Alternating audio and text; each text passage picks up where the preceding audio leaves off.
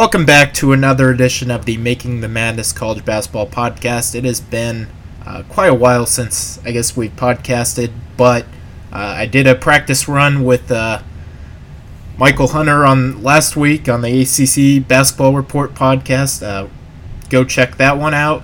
This one hopefully will be just as good, maybe better.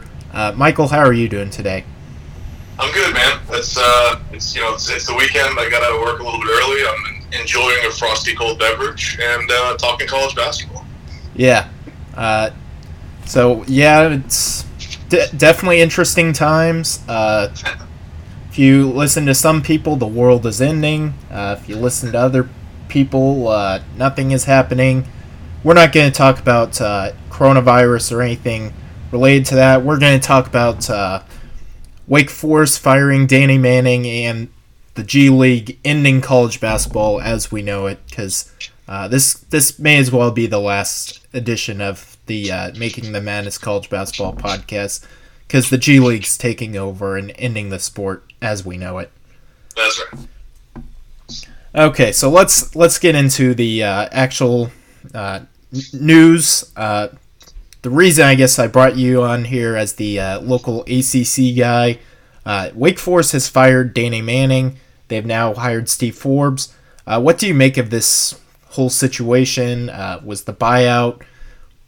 Do you think Wake Forest kind of reached to pay the buyout? Looks like they might be able to at least agree to some sort of settlement that's not the $15 million. What do you make of this whole situation when it comes to Wake Forest?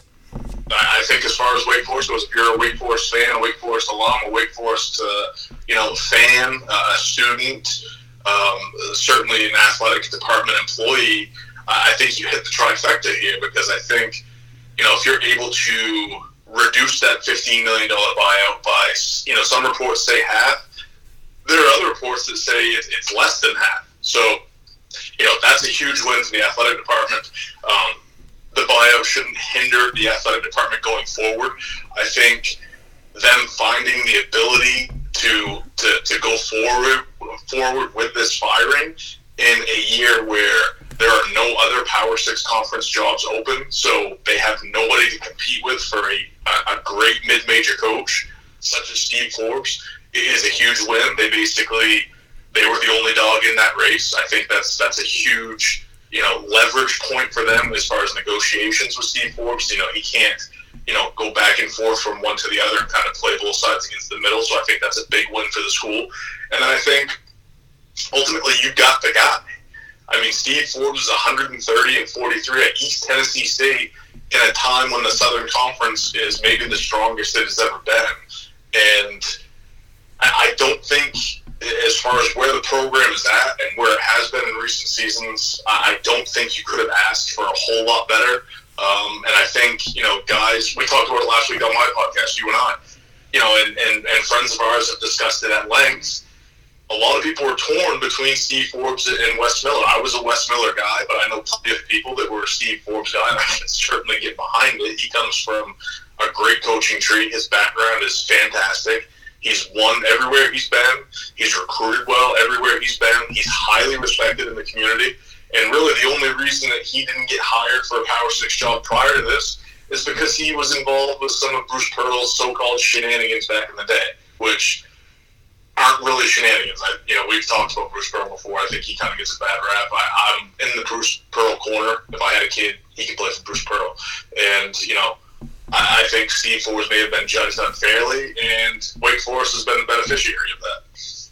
Yeah, definitely going back to the Bruce Pearl situation, kind of, at the time, that's, I guess, a little bit of a rule.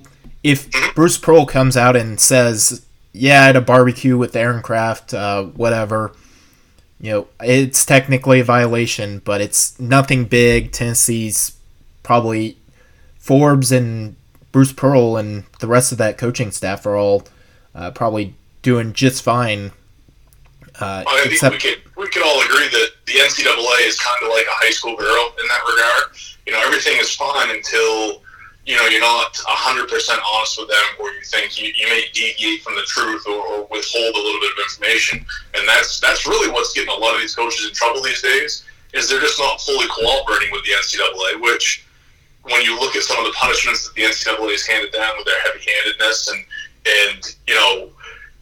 ebbs and flows as far as being heavy-handed or being lenient or simply not punishing some programs at all, why would you ever be forthcoming with them when you can just be standoffish and possibly get away with it? Yeah, I definitely agree in regard to that.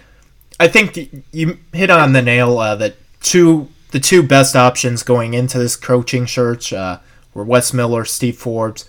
I was kind of on the Wes Miller bandwagon. Not that I think either hire, if they got Wes Miller or Steve Forbes, it was a slam dunk 360 Zion style slam dunk, because that's absolutely. There was no way you could really go wrong.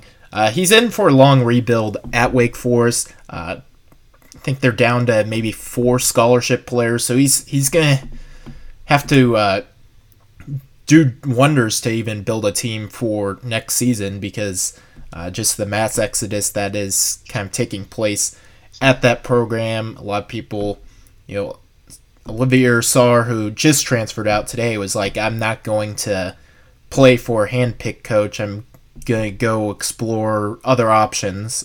Maybe he goes back to Wake Forest.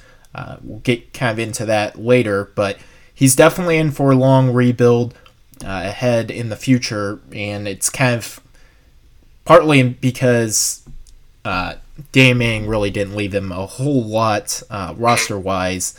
Kind of the talented players they did have at the time were not all that talented. Wake Forest has been, under Dame Mang, one of the worst programs in the ACC. Maybe you could argue Boston College, Pittsburgh, I guess, in the Dame Mang era has been maybe worse. But aside from that, it's a short list for who has been the worst program in the ACC. And for Wake Forest to kind of, if you're able to get anything less than the $15 million buyout, I think that's a win, because it looked like it was going to be a major settlement. Maybe they still pay the $15 million, or maybe it's $12 million or whatever it is. I think if they're able to get anything less than that and get Steve Forbes and get no competition for Steve Forbes, essentially, I think you chalk that as a win and move on. Absolutely. So moving on, just touched on it. Olivier Sarr is transferring. What schools kind of make sense to you? I think the clear favorite is probably Kentucky. Maryland's maybe one that you could consider, but I think Kentucky's probably the heavy favorite for Sarr. Do you see him going to Kentucky or maybe somewhere else? I think you're correct. I think Kentucky is the team to beat. They have kind of whiffed on some transfers lately, which is interesting. Their roster is a little bit up in the air. I believe that Ashton Higgins is in the draft process. I'm not sure if he's going to follow through with that. He's one of the more interesting declarations so far this offseason. They get Keon Brooks back, which doesn't really excite me. He was very bad, simply put, in his freshman season. They do have, their roster is very. I do like some of their wings as far as Terrence Clark, B.J. Boston, both one and done, 5-star guys, going to be phenomenal on the wing. But they're more hybrid forward types than they are shooters. The front court is where they're thin. Sestina's gone. E.J. Montgomery declared for the draft, which he would be the piece, on this team that would make me a little bit more confident in 2020-21 Kentucky. The transfer of Mintz from Creighton is going to be fine, I think, as a rotational guard. I don't know a whole lot about their freshmen outside of Boston and Clark, but Sarr can step right in. He's going to play for Kentucky. I think Kentucky's going to beat down his door. But honestly, Maryland, I think, is going to be the better team next season. I love Dante Scott as a breakout candidate. I think that the Wiggins kid is sometimes overrated, but I think he has potential. Daryl Morcell is obviously a behemoth on the defensive end. And then Eric Ayala is another good player that they have on the wing. So they're sturdy on the wing. I do really like Maryland, but then, of course, you have to cross the bridge when it comes to Mark Turgeon. You really never know what kind of foolishness he's going to come up with to ruin a good season. If they are able to get Jairus Hamilton eligible, a starting five of Olivier Sarr, Jairus Hamilton, Eric Ayala, Aaron Wiggins, and Daryl Morcell. If Ayala can kind of handle those point guard duties now that Anthony Cowan is gone, is a damn good starting five. Now, Joel Merrill is a talented kid, but I don't know if I trust him to stay healthy. So, him coming off the bench may not be a bad thing. But right now, Merrill is the only big they have on the roster. Jairus Hamilton didn't play power forward at Boston College. He was a kind of a hybrid type forward guy. And I think they're kind of expecting him to slide into that 4 spot. And I'm not quite sure how he's going to react or how he's going to play into that. And then, again, you come back to Turgeon. Can Turgeon coach him up so he's effective in that role? I'm not really sure. But I think when you compare Maryland, when you compare Kentucky, I think Maryland's the better upside team. But I trust Calipari, obviously, a whole lot more than I trust Turgeon to get the most out of his team. As far as some outside teams, I think a team that could really be helped, by the services of Olivier Sarr is the Creighton Blue Jays. I would love to see him go to Omaha. Play with Zegerson, play with Ballack, O'Connell, Christian Bishop is a player that kind of emerged this year. I think that, Creighton is a team that seems like they've been a big man away from being truly elite since Justin Patton left a couple years ago. So I would personally like to see him go to Creighton.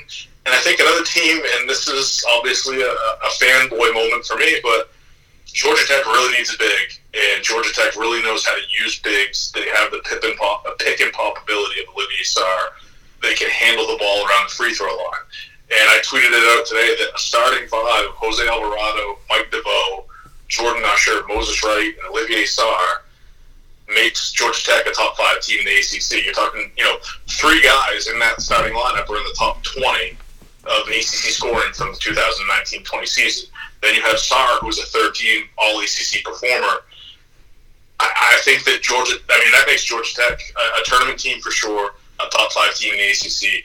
Eric Reveneau is one of the best big men coaches in the entire country, and Georgia Tech has shown in recent seasons with James Banks and Ben Lammer, since Josh Pastner came on to the Atlanta campus, that they know how to utilize their big men. They know how to play to their strengths, and I think Sarr could be incredibly effective in that role for the Yellow Jackets. Yeah, you were definitely digging the Georgia Tech potentially landing Sarr, which I gotta say, looking at the ACC next year, Georgia Tech could be a top 5 ACC team anyway without Sarr, because the ACC, as we kind of touched on last week, it's not really looking all that good. North Carolina, I guess, is in for a bounce-back season. It kind of looks like, though, Virginia and Duke at the top. Moving on kind of to Kentucky, they're going to be extremely young next season. Terrence Clark, B.J. Boston, that's a good 1-2 punch. I think Keon Brooks will definitely take a step forward. So you got kind of the 2 through 4 spot. Mintz, I guess, is okay at the point guard. Him and Askew can kind of both run the show a little bit. Askew, I think, is kind of a 2-and-done guy more than 1-and-done guy. More so, like, I see him more as like maybe an Emmanuel Quickly, where he breaks out his sophomore year, as opposed to maybe like a Shai Gilgeous-Alexander, at least with Askew. And then their bigs are kind of young. They're at the front court position. I think eventually they will be all right, but if this is the roster they have right now, they are going to. People thought losing to Evansville and the way they started non-conference play this year was bad. They probably don't lose to Evansville, but they might lose to someone else. maybe a little bit of a better team than Evansville, who ended up like 330th in KenPom, but maybe Georgia Tech. They play Georgia Tech this year in Atlanta. Yeah, that Georgia Tech game. It's in Atlanta. I believe so. I think they played it rough last year. Yeah, that would be a very tough game for them. Is Higgins? Because on verbal commits, it still says that he's on the roster, that he hasn't gone pro, where it shows EJ Montgomery is gone. But yeah, Higgins signed with an agent yesterday. He did? Okay.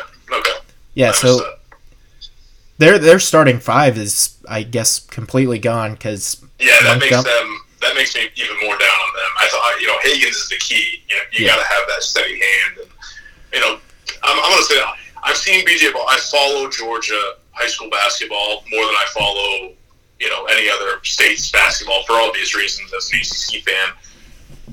But this BJ Boston kid has been incredible since he was a freshman. Like you could see it written all over him when he was a freshman, and I think he's going to open a lot of eyes for Kentucky this year.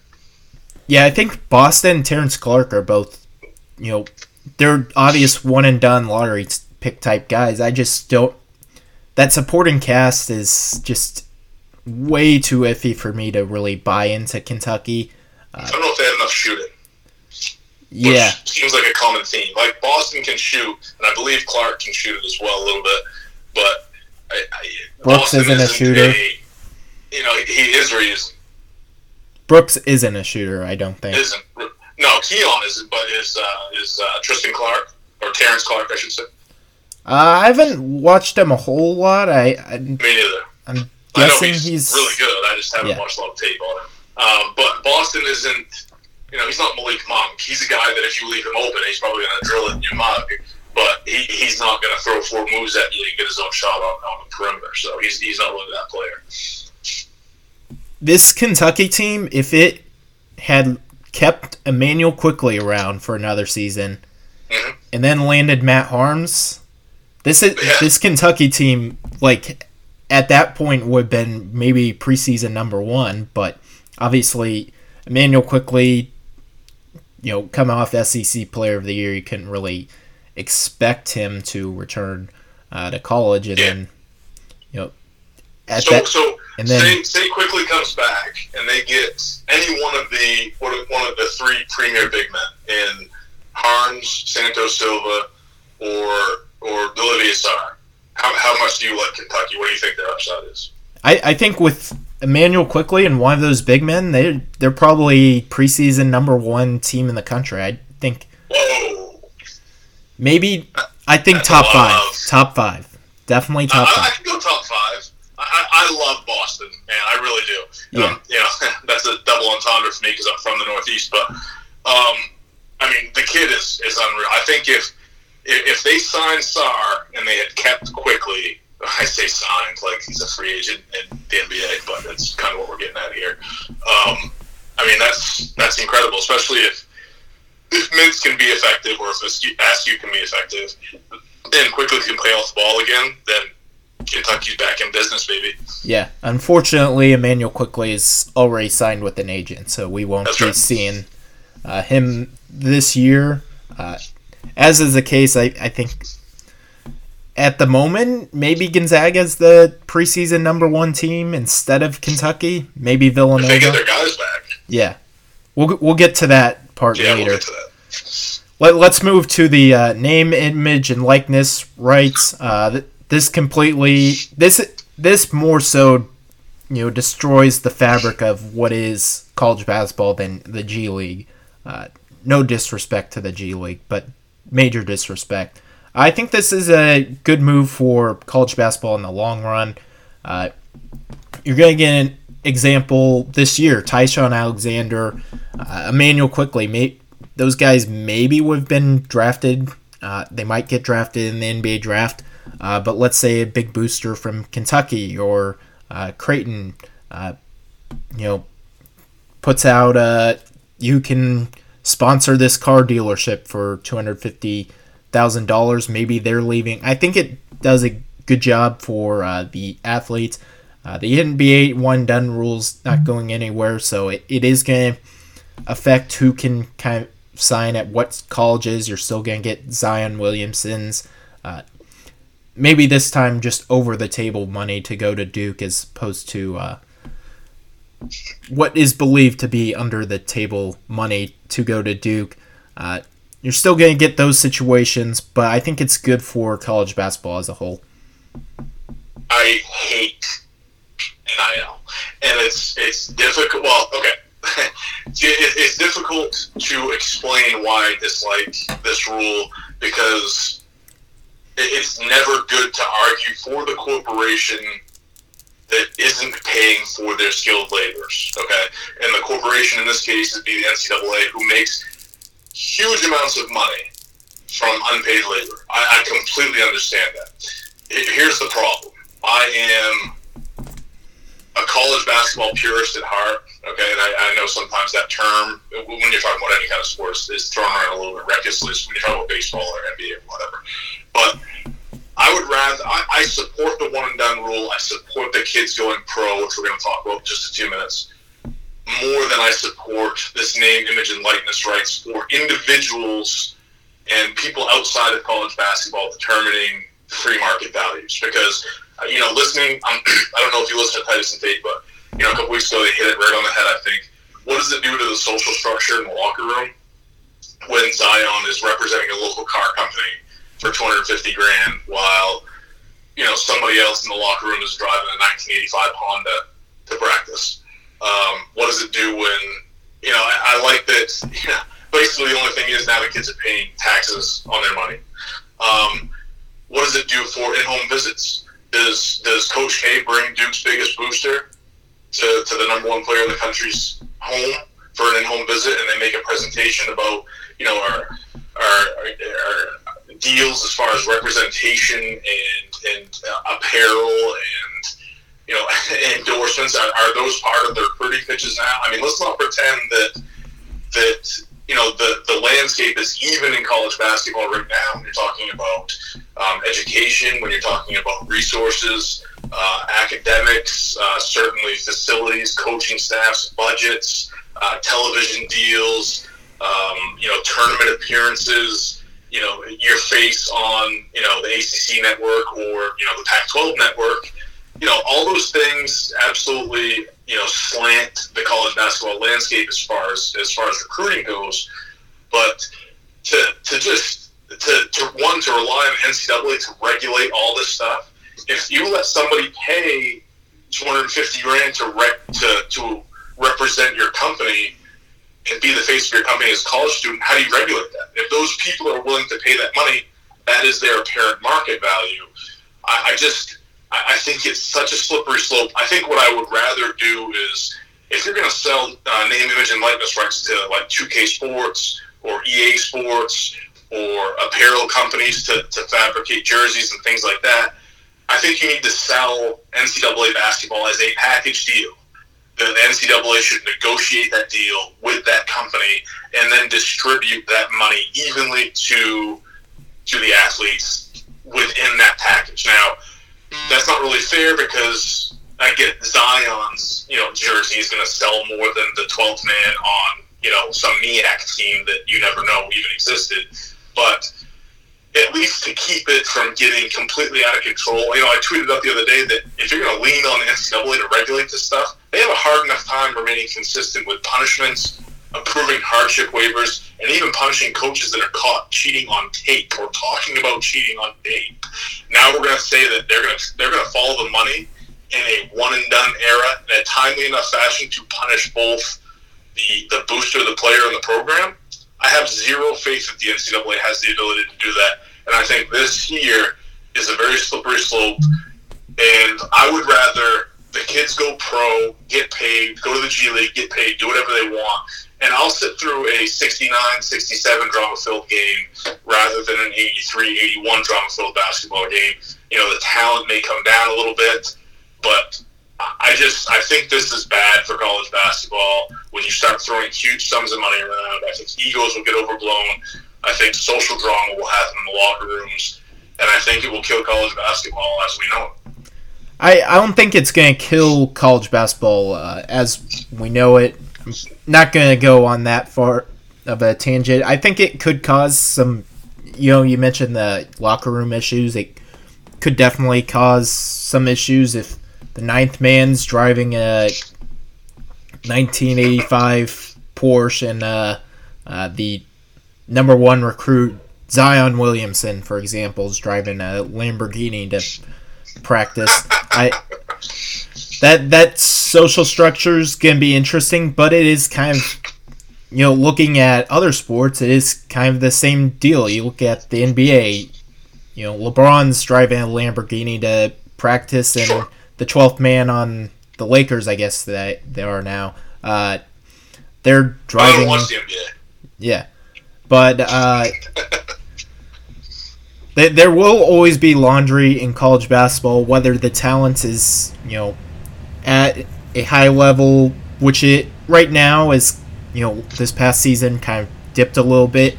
I think that you'll see that talent level rebound a little bit, which kind of re-energizes the crowd. You're going to get, more people staying 3 and 4 years than you would right now, which is good for graduation rates, good for the college programs that kind of rely on that APR scores, I guess. That's another thing that can kind of benefit. Well, I do think it could cause certainly some issues, whether it be recruiting tactics. Maybe all the good players go to Duke and Kentucky, but at the same time, all the good players already go to Duke and Kentucky. And furthermore, those schools have won the past 10 years 2 national championships. So, maybe recruiting is, going to be leaned on towards those programs, but at the same time, it's still going to be, I think, the Jay Wrights of the world and the Villanova and, the Virginias who kind of get the, guys who are able to stay 3 and 4 years in schools that are still going to win national championships more so than it is the teams who just talent grab, throw out all their money, and grab five-star recruits that are in the top 20 of the recruiting rankings. I don't know if it will necessarily, maybe at some point you're going to get into an issue with the talent's just too great, but at the same point, if we continue having the same type of recruits go to where they're going, I don't know if it's making that much of a factor. And I do think having, players playing essentially for free is not really fair to them. Do I hope, what everyone's hoping for in this is the 2K or EA Sports college basketball game. Every single person is hoping for that to go on the PS4, PS5.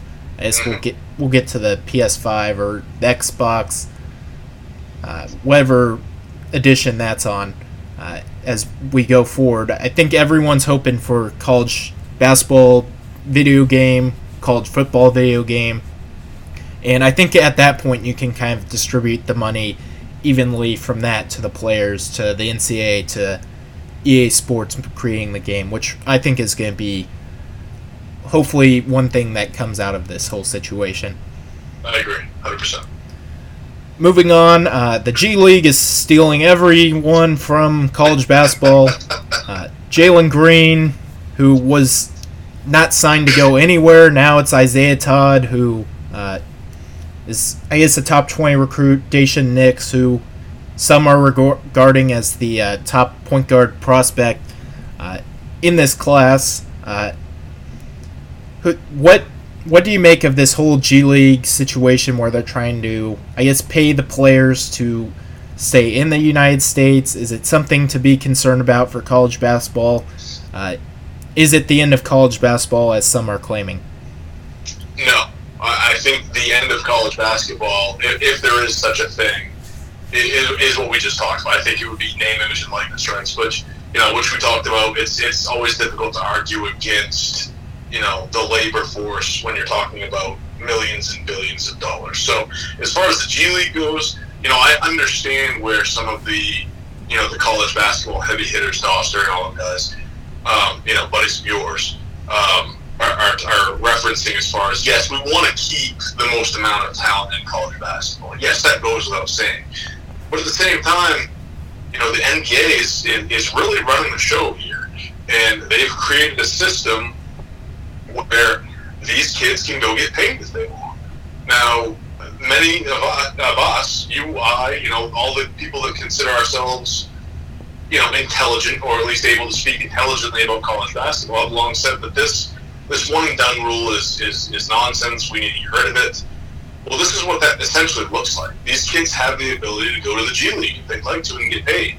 And I don't have a problem with that at all. I mean, I understand that it may water down the product as far as college basketball goes, but I'm not watching. If I wanted to watch the best of the best, I would watch the NBA every night. But college basketball it's so much more than just the talent on the floor. It's the tournament. It's the drama. It's anybody can lose at any given night. It's arguing with your friends about your school, defeating his school.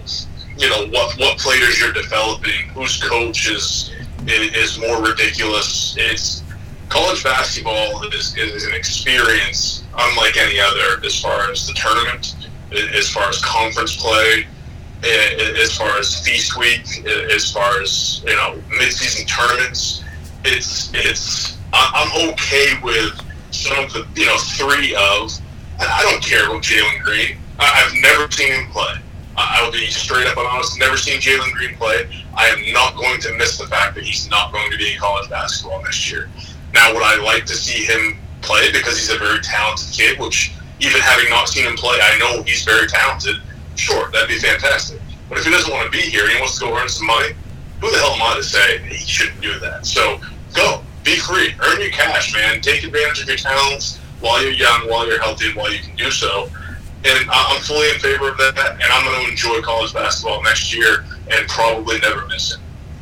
Yeah, on the last end, go, if you're Jalen Green, you're Daishen Nix, you're Isaiah Todd, people are paying you money to go play basketball. They're not even going to play college basketball, which is kind of more organized. I think a better measuring stick for developing players and kind of seeing who's good. If someone's willing to pay you to play, I don't even know if they're going against G League talent or what the whole system is set up. If people are going to pay you to do that, go ahead and do it. And college basketball will survive without the Jalen Greens of the world.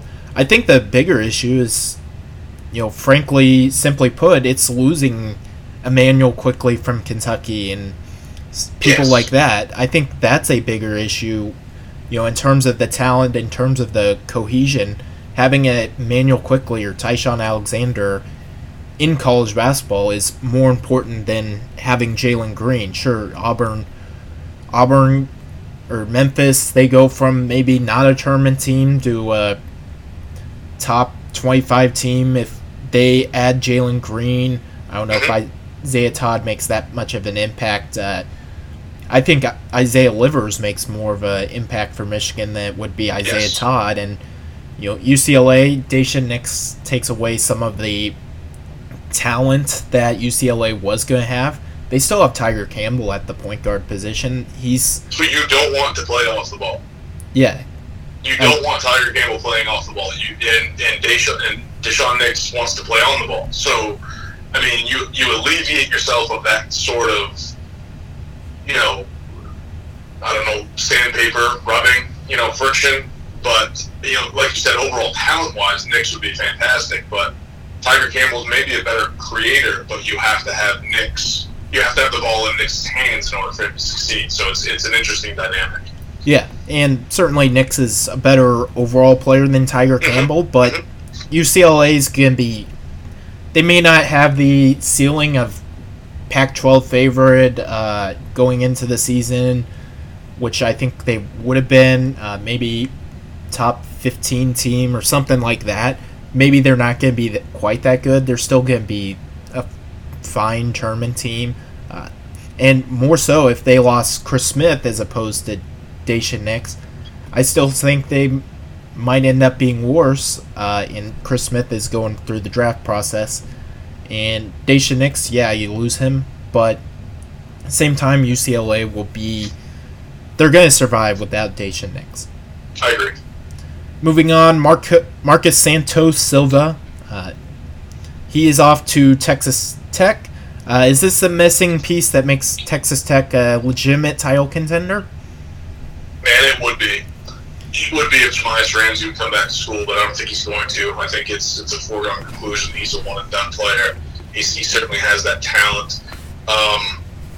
If Ramsey come back, Jesus, if Ramsey came back, you're talking about Davide Moretti, Ramsey, Kyler Edwards, 5-star incoming recruit Amari Burnett, Terrence Shannon, all perimeter type guys with a front court, which is kind of what they were missing last year. They desperately tried to get Joel Mpemwe, eligible last year. TJ Holyfield was really their big guy that just, he gave it his heart and soul last year, but sometimes it just wasn't enough. This year, if you have that perimeter, you have Mpemwe, you have Santos Silva, and if God willing, you get a healthy Tyreek Smith, who I am a huge fan of Tyreek Smith. I don't know if you saw this kid play in high school. He's athletic on the boards. He's a block machine. If he's healthy, if he's their third big man, this team is very good even without Ramsey.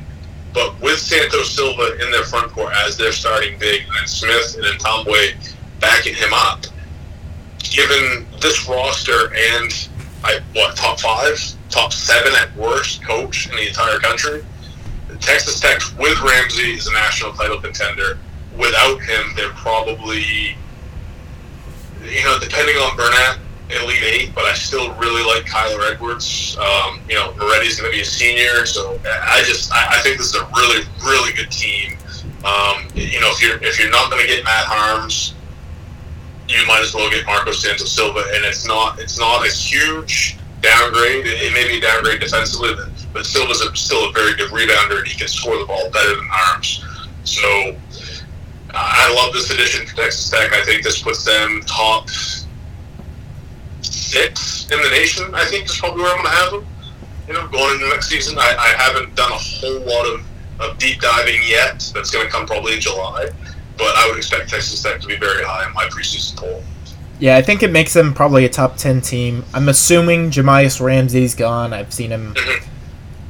Most places have him either really early second round or late first round. He's kind of in that position. So I assume Jahmi'us Ramsey's gone. If he comes back, I guess maybe throw Texas Tech into the title favorites category or something like that. But top 3, right? If he comes back, I'd throw them in the top 4. I think there's a clear top 3 right now in Gonzaga, Villanova, and Baylor. I think that would make Texas Tech, I guess, the 4th. But I'm assuming he's gone. I still think this roster, Santos Silva, Terrence Shannon, they're loaded at the guard position. You got Kyler Edwards, you got Burnett, you've got PV. This is just a very, very loaded roster overall. I think it's probably a top 10 team. I think I have them projected as a 3 seed in my bracketology, but it's kind of I think they're the first of the 3 seeds as opposed to the 4th of the 3 seeds that I kind of have out there. I think it's just a really good addition for Texas Tech, and he's going to make a major impact for the Red Raiders as they look to maybe win a Big 12 title and certainly compete for a second Final Four in 3 years, which would be just incredible for Chris Beard and Texas Tech, and show that Chris Beard is definitely worthy of being in that top 5 coach conversation. Is that still up for debate? I think right now it is, but if Texas Tech goes to another Final Four, I think it's pretty much going to be Chris Beard's a top 5 coach in the sport, even if he doesn't win the national championship. So let me. I'm gonna play host real quick if you don't mind, but let me ask you a real quick question. Freddie Gillespie's gone from Baylor, correct? Is that correct? Yes. Why? If Gillespie is gone, you still think Baylor's top 3 team in the nation? Yeah, I really like their guards. I think if Butler returns, Teague, Davion Mitchell's just a menace on the defensive end. Mark Vital's a perfect scheme. And then I think, that returning those 4, and then if you get a healthy Tristan Clark, that's a very, very scary team. Because I agree. If you get that Clark stipulation is a huge hit. Yeah, if you get healthy Tristan Clark, I think Baylor is not only the favorite in the Big 12. They might, win the whole thing because he's kind of he's that missing factor who's just not, he wasn't ready to play last season, but he's his ability to score inside and out for Baylor, I think, is kind of the missing piece they need. Freddie Gillespie is much better defensively than Tristan Clark, but a healthy Tristan Clark, a good Tristan Clark, and that's a big if, I guess. That is a big if. But if you do get a healthy Tristan Clark, Baylor, I think, top 3 team going into next season. His ability to just score on the interior at a really high rate is very valuable to that Baylor team. Yeah, it's interesting. I would put, and we're going to talk about it a little bit here in a minute, but I would put Texas Tech ahead of Baylor right now without Gillespie. Right now, I would put Texas Tech. It's certainly going to be a fun race in the Big 12. You throw in Kansas, West Virginia is returning their entire team. Texas is back, as we've mentioned before. Oklahoma State probably has the best player in the country in Cade Cunningham. That Big 12 is going to be loaded. It is. It's going to be fun. Oklahoma is the 7th best team in that league going into the preseason, and that's a pretty good 7th best team. They get my boy back next year. Doolittle, is he back again? No, he's the only one leaving. They've got Manic. They've got Kuath whatever his name is. One guy there to look to take a big jump is Victor Iwuakor. Is that how you say his last name? I have no idea.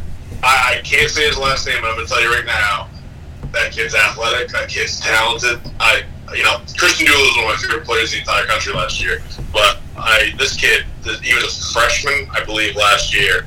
He's talented, and Lon Kruger is an excellent coach. Look for that kid to make a big jump in his sophomore season. Yeah, and then I think you got Austin Reeves, Bieniemy transferred.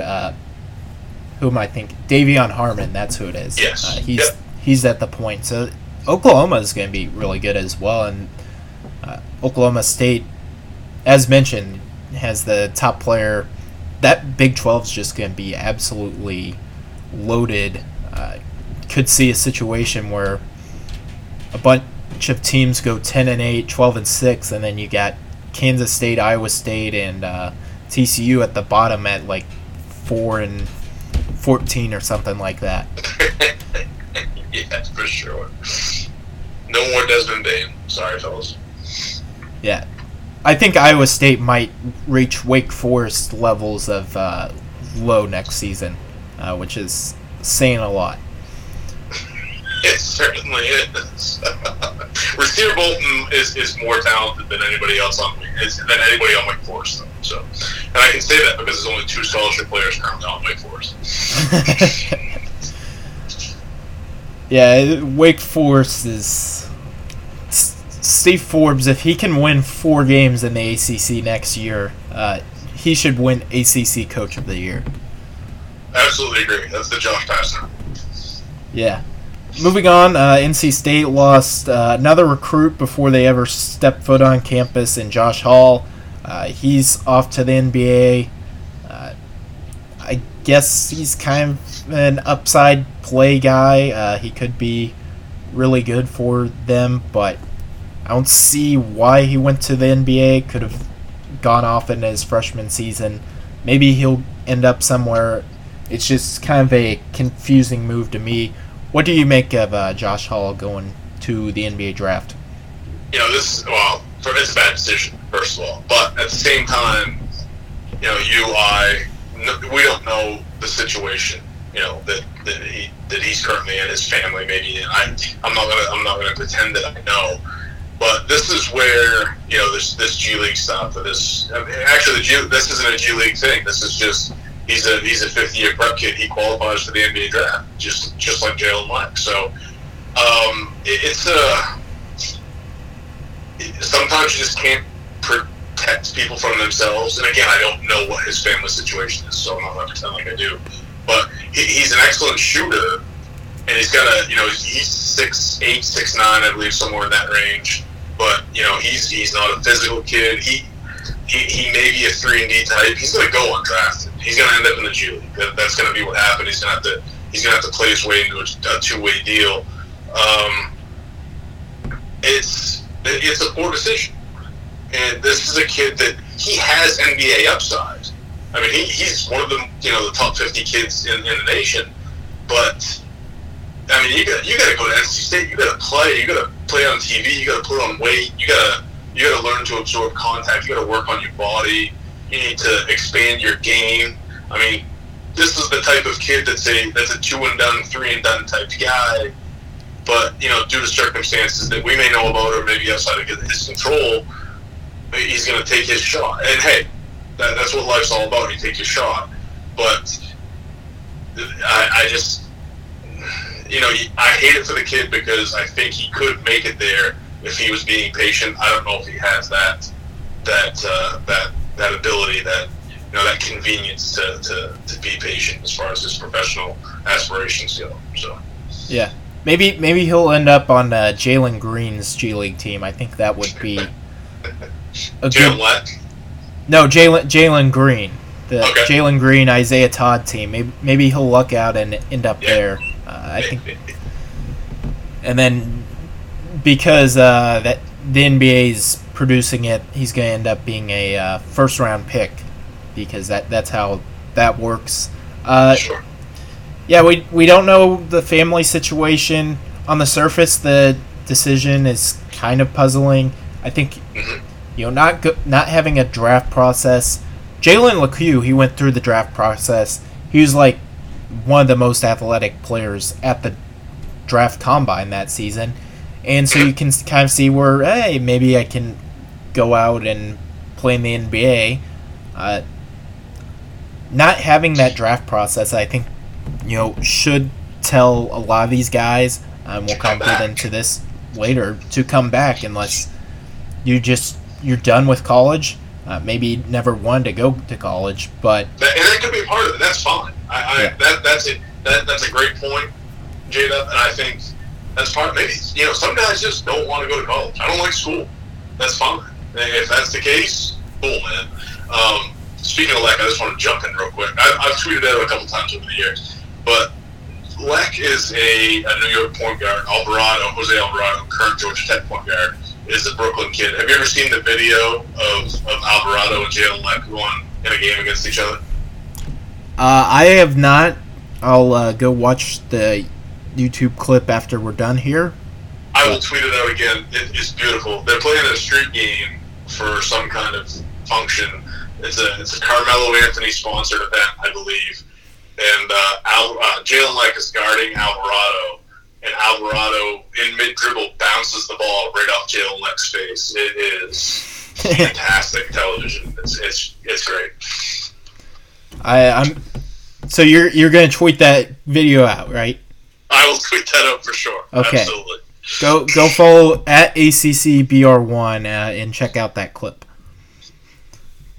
So if you've made it to this far in the podcast, because we've kind of rambled on a bit of stuff. Moving on, going to get into some draft decisions that are of actual people that went to college. Going to start with Malachi Flynn. He's off to the NBA. Was this decision a mistake? What do you kind of make of him leaving for the NBA?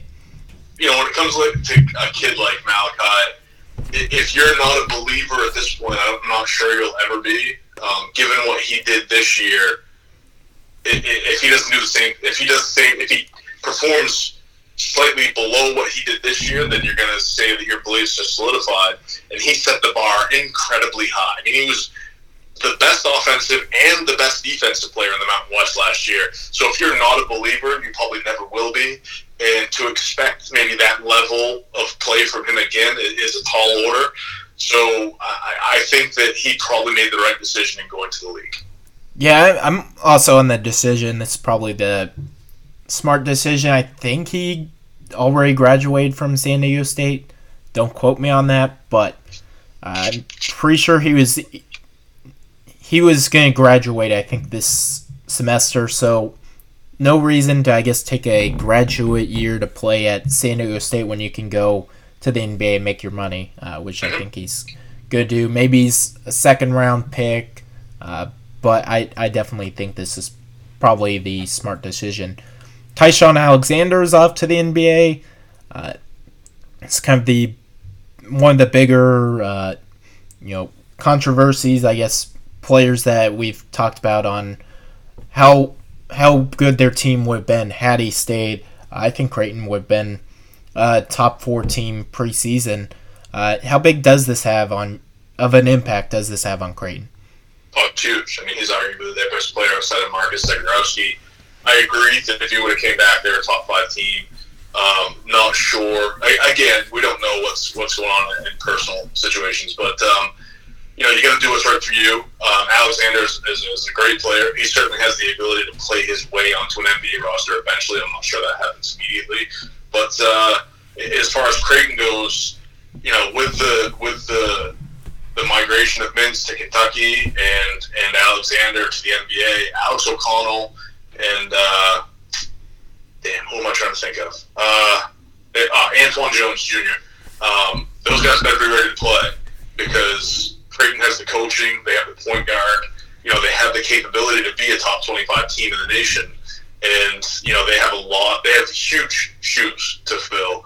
And O'Connell, this is what he's been striving for his entire career. I hope he's ready because Creighton is, Zegarowski's going to be ready to, especially after they missed the tournament. Well, not missed the tournament, but after we all missed the tournament this year. I think Zegarowski and Ballack are going to be ready to really turn it up next year and prove that the end of the 2019-20 season wasn't a fluke. Yeah, I think the one area where this impacts Creighton most is defensively. Alexander was that on-ball defender. I think Creighton's offensively, you replace, I think Alexander's obviously better than O'Connell, but it's not a massive downgrade from Alexander to O'Connell offensively. I think defensively, you've said it on previous podcasts, Alex O'Connell can't guard a folding chair. So, and Creighton, Marcus Zegarowski's not a great defender. Ballack is an all-right defender, I guess. This team defensively is not really all that good defensively. It's just they can go out and score 90 points a game, and when you have Tyshawn Alexander, who's one of the best defenders in the Big East, you can kind of, shut down the other team's best player, which is why they did so well against Marquette and Seton Hall this year, because they were kind of able to, Alexander just shut down Marcus Howard, Miles Powell, and game's over because those two are so impactful to how good their team does. I think defensively you're going to see the major impact. I think Creighton's still going to go out. They're still going to score 80, 90 points a game, and that will be good enough to win a lot of Big East games, but I think defensively is where you're going to see the major impact. Imagine them with Olivier Sarr. That's good roster. That's pretty good roster.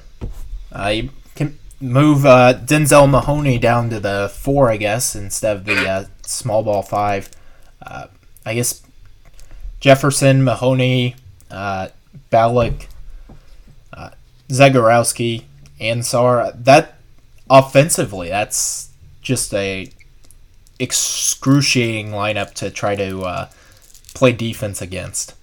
You put Sar, Zagorowski, and Ballack strong side and run a pick and roll action with Ballack in the corner. Good luck out in that. You can't. Moving on, gonna go with some guys who are kind of borderline NBA prospects. Kind of, if you're like over 50 in kind of the mock drafts I've been looking over, or somewhere in that range, I've kind of been able to put this list together. It's kind of stay or go draft decisions. Gonna start in the ACC with Amir Sims. Do you think he stays or he goes? Is this do I think or should he? There's a difference when we're talking about this list. I'll say should he make okay. The recommendation advice. Okay, Amir Sims should stay. Okay, I'm on the same bandwagon. I think he's kind of just I don't think he's quite ready to translate to the NBA and peak all that good. So I'd say stay in college. Mac McClung. Stay. Until you can shoot better, you should stay. Yeah, I'm also on the stay bandwagon. Rumors out there he might be on the move if he does return to college, but we'll wait and see on that. I think he probably ends up staying. Kofi Cockburn. Pronunciation kills me. Okay, so the value of the NBA center these days currently fits his strong suit. He can rebound. He can especially rebound offensively, and he can protect the rim. Would another season in college help him? Sure, but right now I think he would be effective in. It just slipped my mind. The UConn kid who played for the Pistons. The beat? No. Drummond. The good Drummond. Yes. He's not nearly as athletic as Drummond, obviously, but I think he kind of fits that. I'm going to grab 17 rebounds, block 4 shots. I think he could fit that right now. So if he stayed, I wouldn't have a problem with it. Yeah, he's just a complete monster. I kind of want him back in college basketball, but definitely wouldn't. I'll say stay in college, but if he left, I don't think it's the biggest deal in the world. Luka Garza. Come back, please, because I love watching you play. I'll say he should. He's not really going to help his draft stock, but you may as well come back and be the preseason National Player of the Year. That's right. Xavier Tillman. Go. Yeah, I'm on the go bandwagon. I think he's got 2 kids already. I didn't know that. Yeah, I think it wouldn't make any sense for him to come back to Michigan State. Unless he's going to all of a sudden become Cassius Winston as a point guard. I absolutely agree, yeah. Isaiah Livers. Stay. His game is built for college. I don't know if he will ever be a pro, but he'll be an awesome college player next year. Kind of selfishly, I want him to stay in college basketball, but I'll say he should probably head to the NBA. I don't think his draft stock's going to improve much because I agree with that, yes. He kind of addressed... He was one of the better 3-point shooters in the Big Ten. I don't see where else he gets much improvement. So I'll say go to the NBA. Jared Butler from Baylor. Probably should go, but I would love to see him stay. I'm kind of torn. Besides, I'm torn as far as what's best for him and what I would love to see. I would love to see Jared Butler lead that Baylor team next year. Is his game conducive to minutes in the end. See, what I base a lot of this on is can you go to the NBA and be effective, which isn't really the formula that these kids are looking at right now. They're looking at two-way contracts, G League deals. The path to the NBA is a lot different now. For Jared Butler, the path and the ability to go could be now. So I'm gonna say go ahead and go. Yeah. I think Butler needed an NCAA tournament to kind of show he's the guy. Mm-hmm. I think right now he's good enough to probably play in the NBA, but selfishly I want him back in college, so I'll say stay in college. Remy Martin. Stay. Too small. Yeah, he's just you mentioned it, too small. But he's awesome at the same time. He's awesome in college. I think he could go and get a two-way deal or whatever it is, but I want him back in college. I think that makes Arizona State really good, and it's always good when Bobby Hurley is taking over the sport. That's right. Tyrell Terry. This is funny because he has the game, but the fact that he looks like a 13-year-old boy really throws me up sometimes. I'm not sure that he got the publicity that he should have gotten last year. I think he would do fine in workouts, but we're not really doing that either. I think he has the talent to go, but I think he should stay because I think when it's the right time, he's going to be successful in the NBA. Yeah, I think right now, I think he could return to college. I think he's one of those players that if he goes right now, he could get a second-round deal, no problem. But I think if he returns to college and comes out a year later, I think he could easily be a top 15 pick. And so if that's the case, and you get another year of college education from Stanford, which helps you later in life, I think if I were Tyrell Terry, I would stay for one more year. Here's the thing with him. If you had the ability to take him out to Vegas and watch him play, the pre-draft, I think he would open some eyes. He's the guy that would shoot up the draft board. Yeah. I think that's...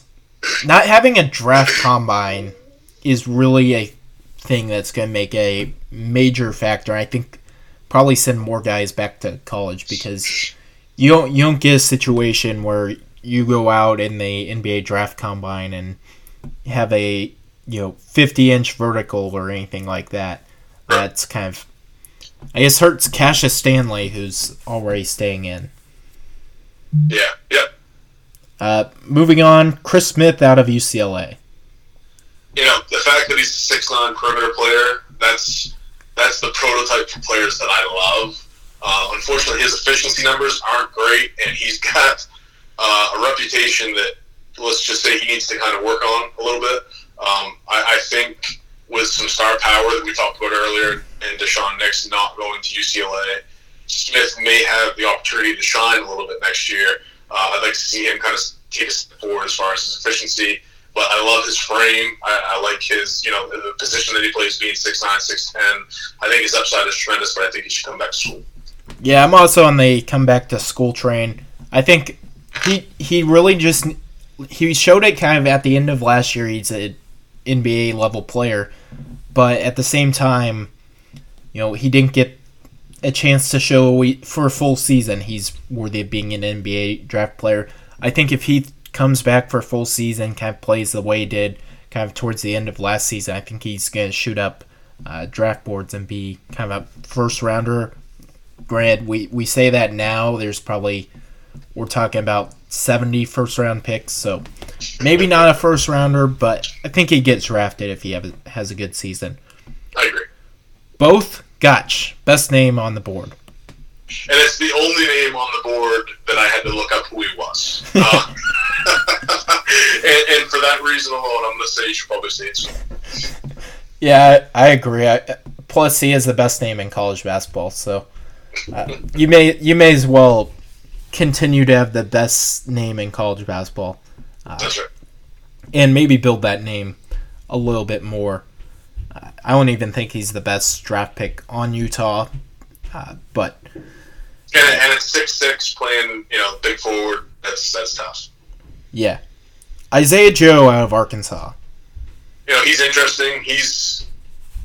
We've seen some scouting reports on him. He needs to gain weight, get a little bit bigger. But he is a dead-eye sniper, and I wouldn't have a problem if he stayed in the draft.